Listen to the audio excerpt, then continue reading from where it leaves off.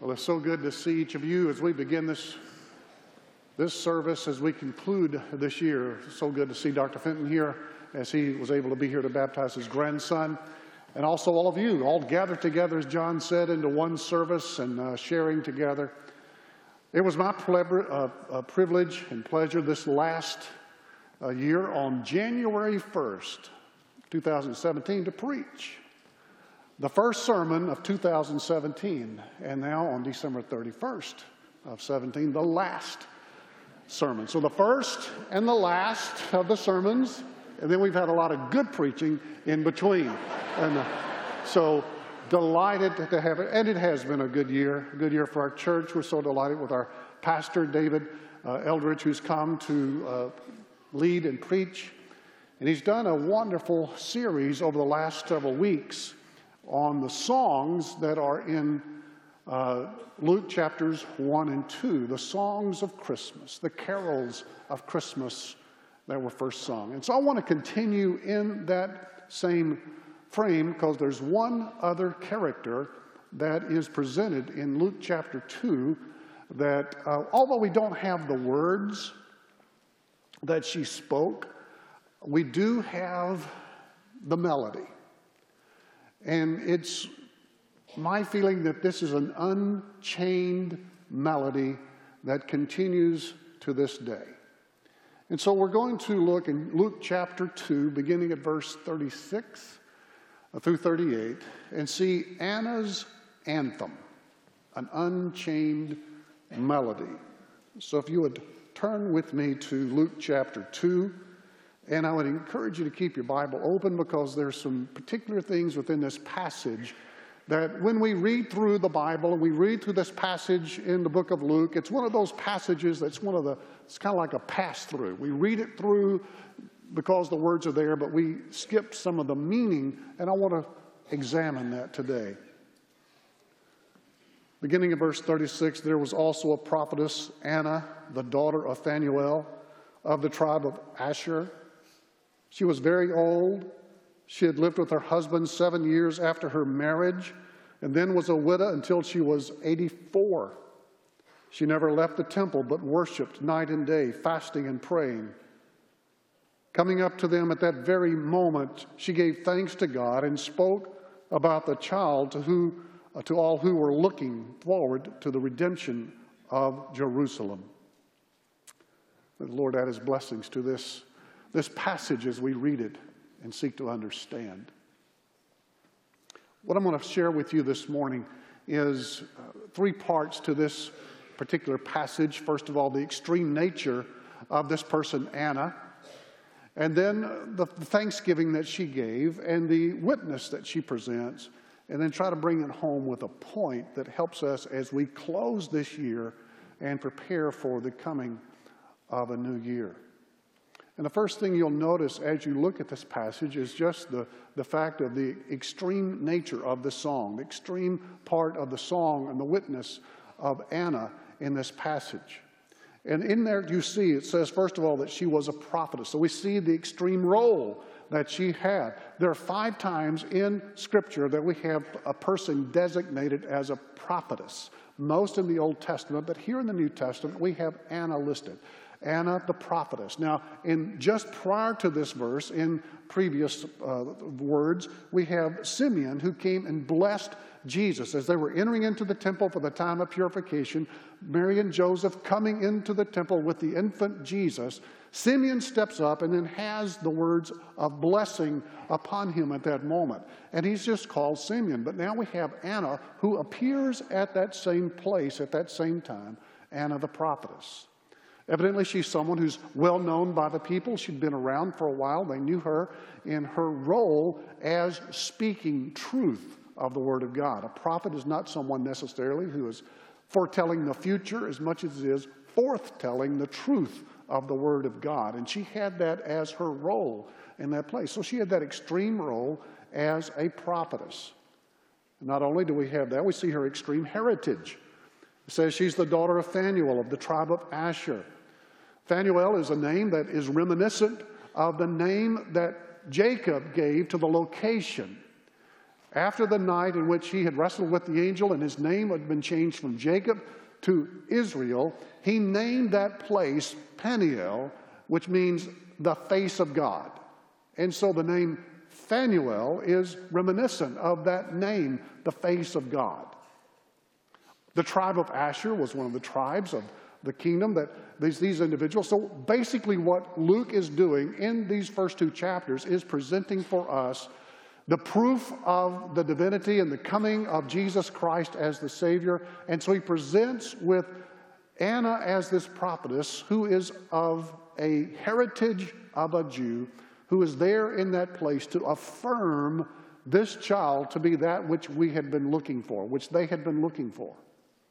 Not only her extreme role and her extreme heritage, but we also see that she is of extreme age. Now, this is where this passage can have some difference in translation. It says that she was very old. She had lived with her husband for 7 years after marriage. Usually in that time, a young woman was married at the age of around 14 or 15. So at the age of about 21 or 22, she became a widow. And it says that she lived with her husband for 7 years after marriage and then was a widow until 84. Now, this passage can be said she lived for a widow 84 years longer, which would then put her at probably around 105. Well, either way, if she's 84, 105, what Luke is presenting for us is an individual who is respected because of her elder age. So this is not just some person who just walked up giving a testimony about this child being the Christ.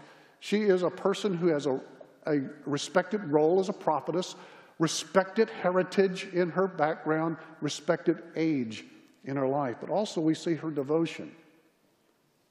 She never left the temple, but worshiped night and day. And saying that night and day, sometimes it may be said day and night in your passage. That's the way we say it in our vernacular. Night and day, the Jewish day began at sundown. So tonight at sundown would begin the next day. And so night and day is a way of expressing she was there continuously. It's what we say is they're at the church all the time. Every time the doors open, they're at the church. And some of you, that's your way. You say that about you. They're here all the time. And that's basically what they're saying about her. She was there continuously. She was faithful at the temple there, fasting and praying. And the word praying there is not a word of prayer that means that she's asking for herself. It is a petitionary prayer, petitioning God for the coming of the Messiah. And she's been doing this for a very long time. So these are things that we would see about this individual. We see her in this extremeness of her life.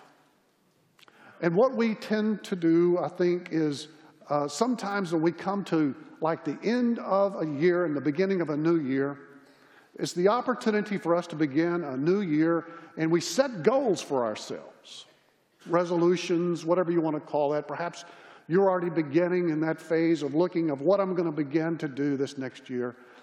And when we see someone who is very extreme in what they do, it either intimidates us or we want to imitate that person. For example, here we are at the beginning of the new year, and we're interested in getting in better shape. And so you're going to go and to participate at the gym and some exercise.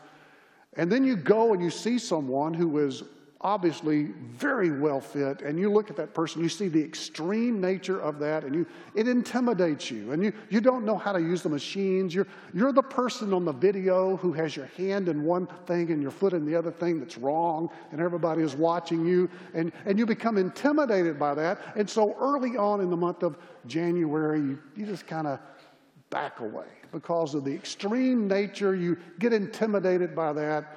Or you try to imitate somebody who's done it very well, and you become a little discouraged.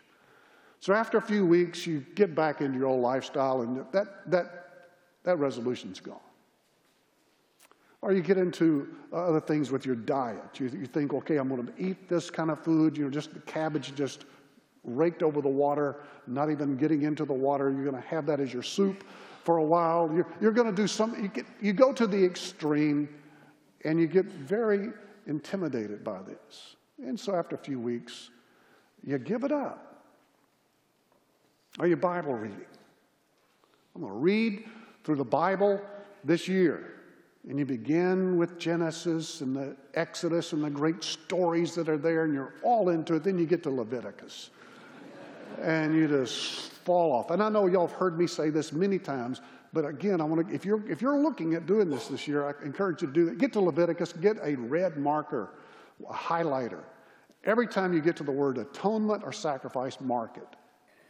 And then after you've gone through all of this about purifying and all these different things, look back and see how many times you've marked the red in your Bible and just celebrate and say, Jesus, you are my atonement, you are my sacrifice. It'll get you through Leviticus. And then you can go through the rest of the Bible. But the extreme nature of, I'm going to read through the Bible, and then you hit these bumps and you just give up and you go back to just where you were. Sharing your faith. Sharing your faith. Entering into a gospel-centered conversation with someone. You say, okay, as I begin this new year, this is my goal, and I want to share my faith. Then you see someone like Anna, who's here. You see the extreme nature. She's there day and night. She is there fasting and praying all the time, and you look at this, and it's intimidating to see Anna. If we want to imitate her, it's hard for us to do, because then we start thinking, okay, am I going to be with placard signs on Lakeshore in front of Sam's, presenting the extreme nature of that idea? Is that something that you're thinking, okay, that's what I've got to do? But I can't do that. By the way, I very much respect that guy for being out there all the time. But we get to the point of thinking the extreme. Our mind takes us to the extreme, and we get intimidated, and we hit the bump of the extreme, and we go back to just being the normal. Well, the point I'm trying to make from this is we do not need to be intimidated by the extreme of Anna. Nor do we have to think we've got to imitate that extreme. What we've got to do in this year is we've got to be surrendered to what God would have us to be. And entering into those gospel-centered conversations with our neighbor, with our friend, our workmate, family members, that we have those opportunities that come. That we recognize it's not in the extreme that God is expecting us to live. It is in that stream of life. That when we're there, living life, entering into gospel-centered conversations, that we carry on the melody, the unchained melody that Anna presents in this passage. And so Anna's anthem is the unchained melody of entering into gospel-centered conversations with others. So there are two words from this passage that I want to clamp down on as we begin to see how we can, in knowing the extreme, how we can this year, in our daily life, be involved in sharing the gospel. First word comes up, says she gave thanks. This is a song of thanks. Now, when we think of the word thanks, it sometimes this time of year especially, we think of it in that perfunctory, very superficial, all of us probably this afternoon on our to-do list is we have that stack of thank you cards that we know we need to write after Christmas.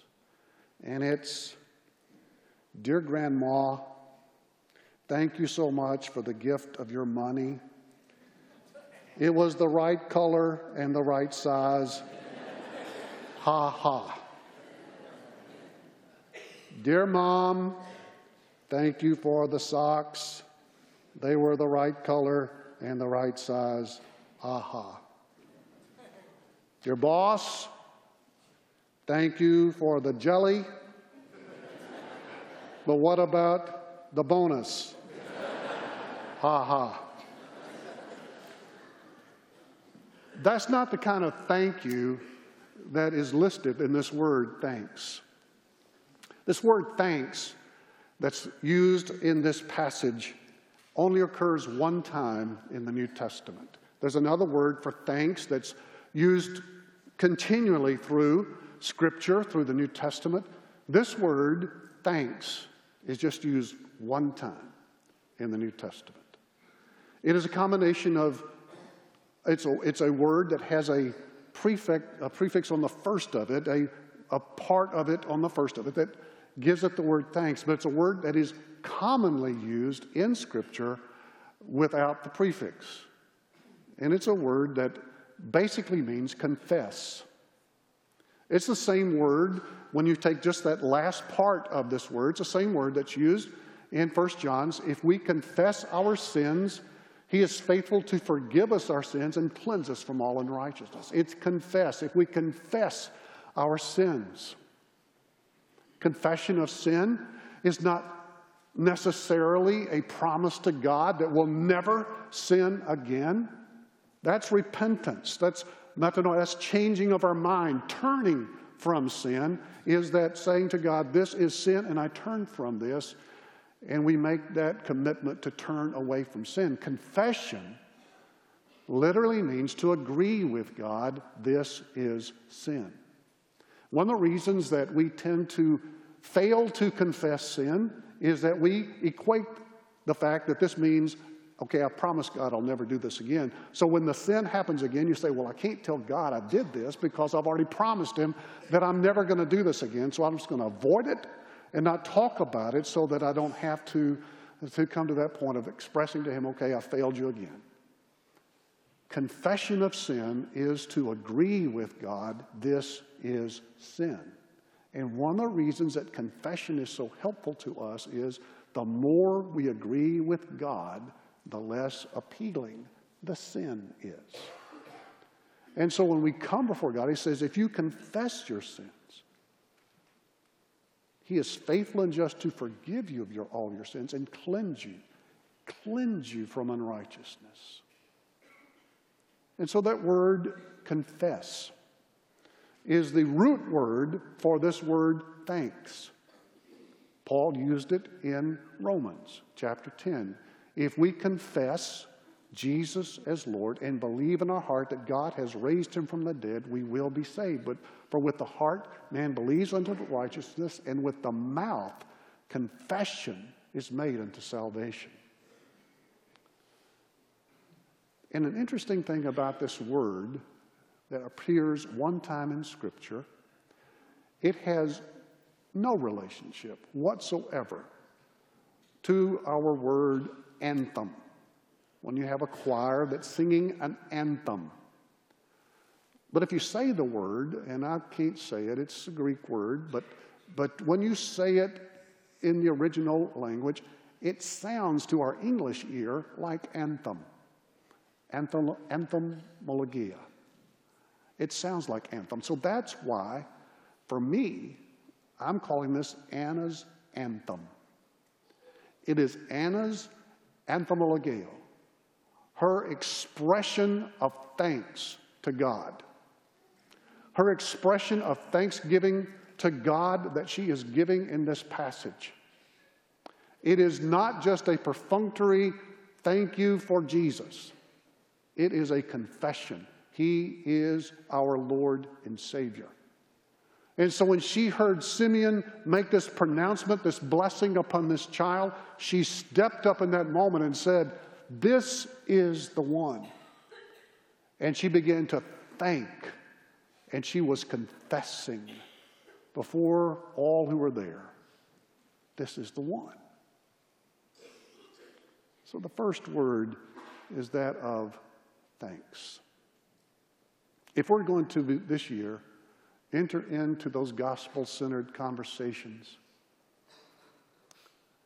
one of the first things we need to have in our heart is thanks. When you have a thankful heart for what God has done for us through Jesus Christ, it is a confession that comes out from us in natural conversation. It's what we have experienced through a relationship with God through Jesus Christ. And Anna's anthem is that unchained melody. The melody that began with her that continues to flow on through to today.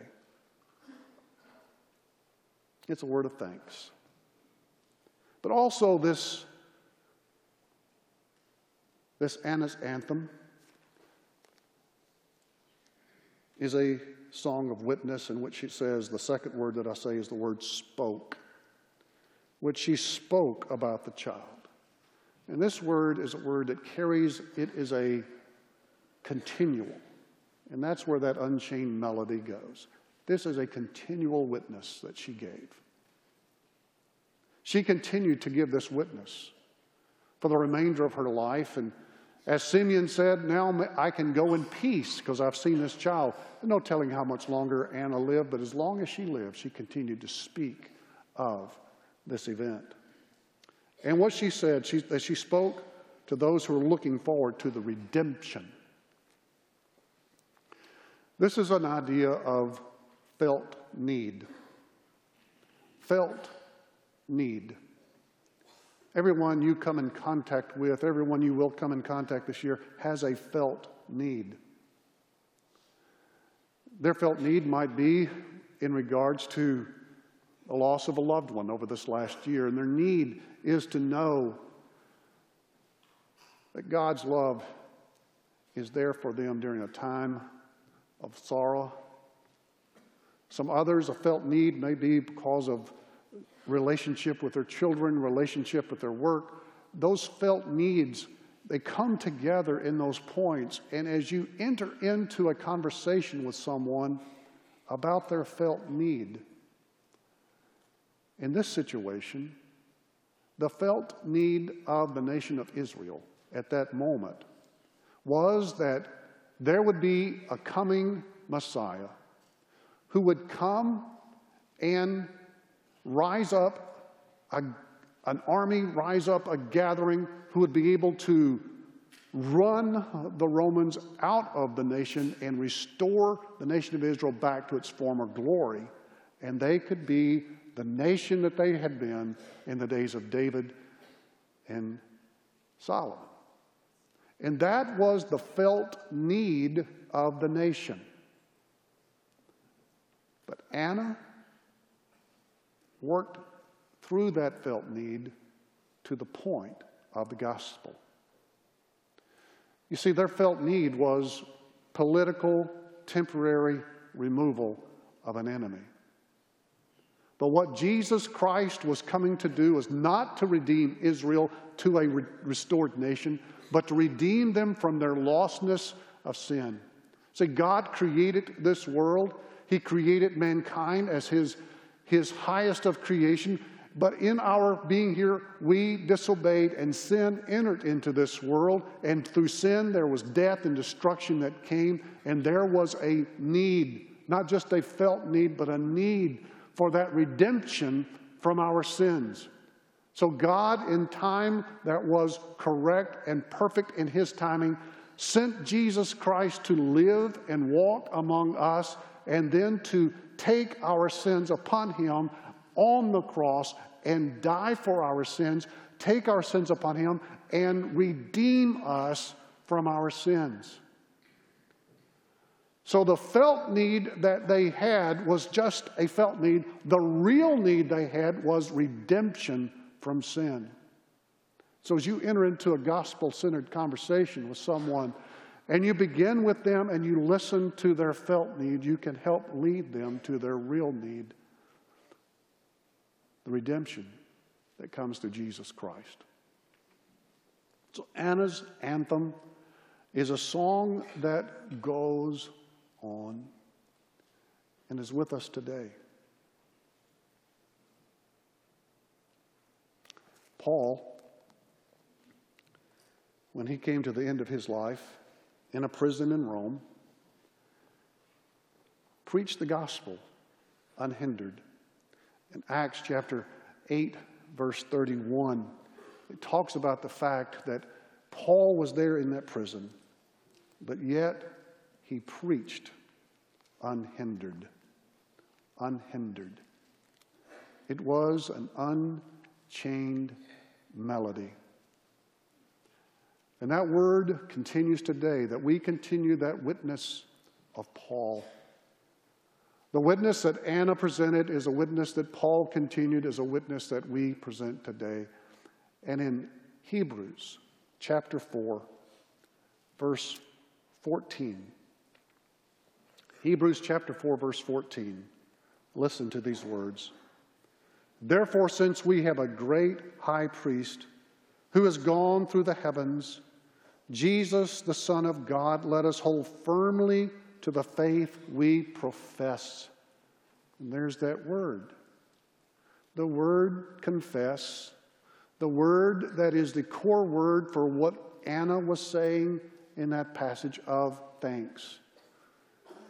Let us hold firmly to the faith we thankfully live. For we do not have a high priest who is unable to sympathize with our weaknesses, but we have one who has been tempted in every way just as we are, yet without sin. Let us then approach the throne of grace with confidence, so that we may receive mercy and find grace to help us in our time of need. The life of the Unchained Melody is not thanksgiving, it's thanks living. Living out the gospel-centered message.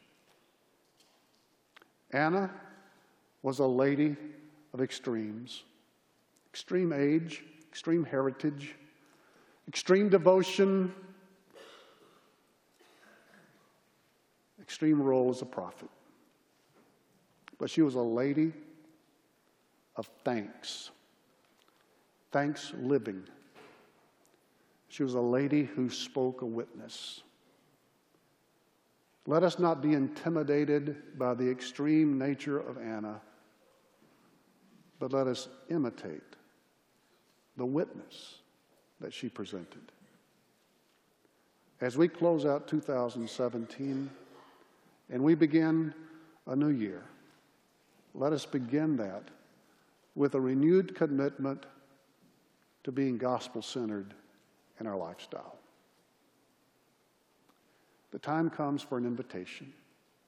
And in that invitation is a time for you to respond to the gospel message, the message that Jesus is Lord. And respond to that by receiving and accepting that lordship of Jesus Christ and closing out this year and entering into a new year knowing that you know Jesus as your personal Savior. That's a major part of what the invitation is all about. It's also an opportunity for you in where you are in your pew, where you sit, for you to say, Lord Jesus, this year, I know I've been so intimidated by the extremes of those who witness and share their faith that I've turned and gone the other way, and I've been so negligent in my lifestyle. May this year be a year of thankfulness. Thankfulness in my heart that flows out through my conversations. As I listen to the felt need of people around me, help me to be able to lead them to the real need of their need for their Savior. And we enter into those gospel-centered conversations. Perhaps you're looking for a church home. You come to this time of this year and you said, it's time for me to commit. Be a part of a church family that I can grow and serve and be a part. The invitation is an opportunity for you to come and express that. We'll help you in being able to understand what that means to be a part of a church family. We pray for you. Now we stand together. Father, we thank you as we come to this end of a year. We thank you that you are a gracious God who has provided for us a gracious salvation. And as we hear Anna's anthem, an anthem of thanks, of presenting the gospel message. Help us this year to take that unchained melody that has been sung and sung through the years by those who presented the gospel message. May we this year look for those opportunities to be gospel-centered. In the name of Jesus, I pray. Amen.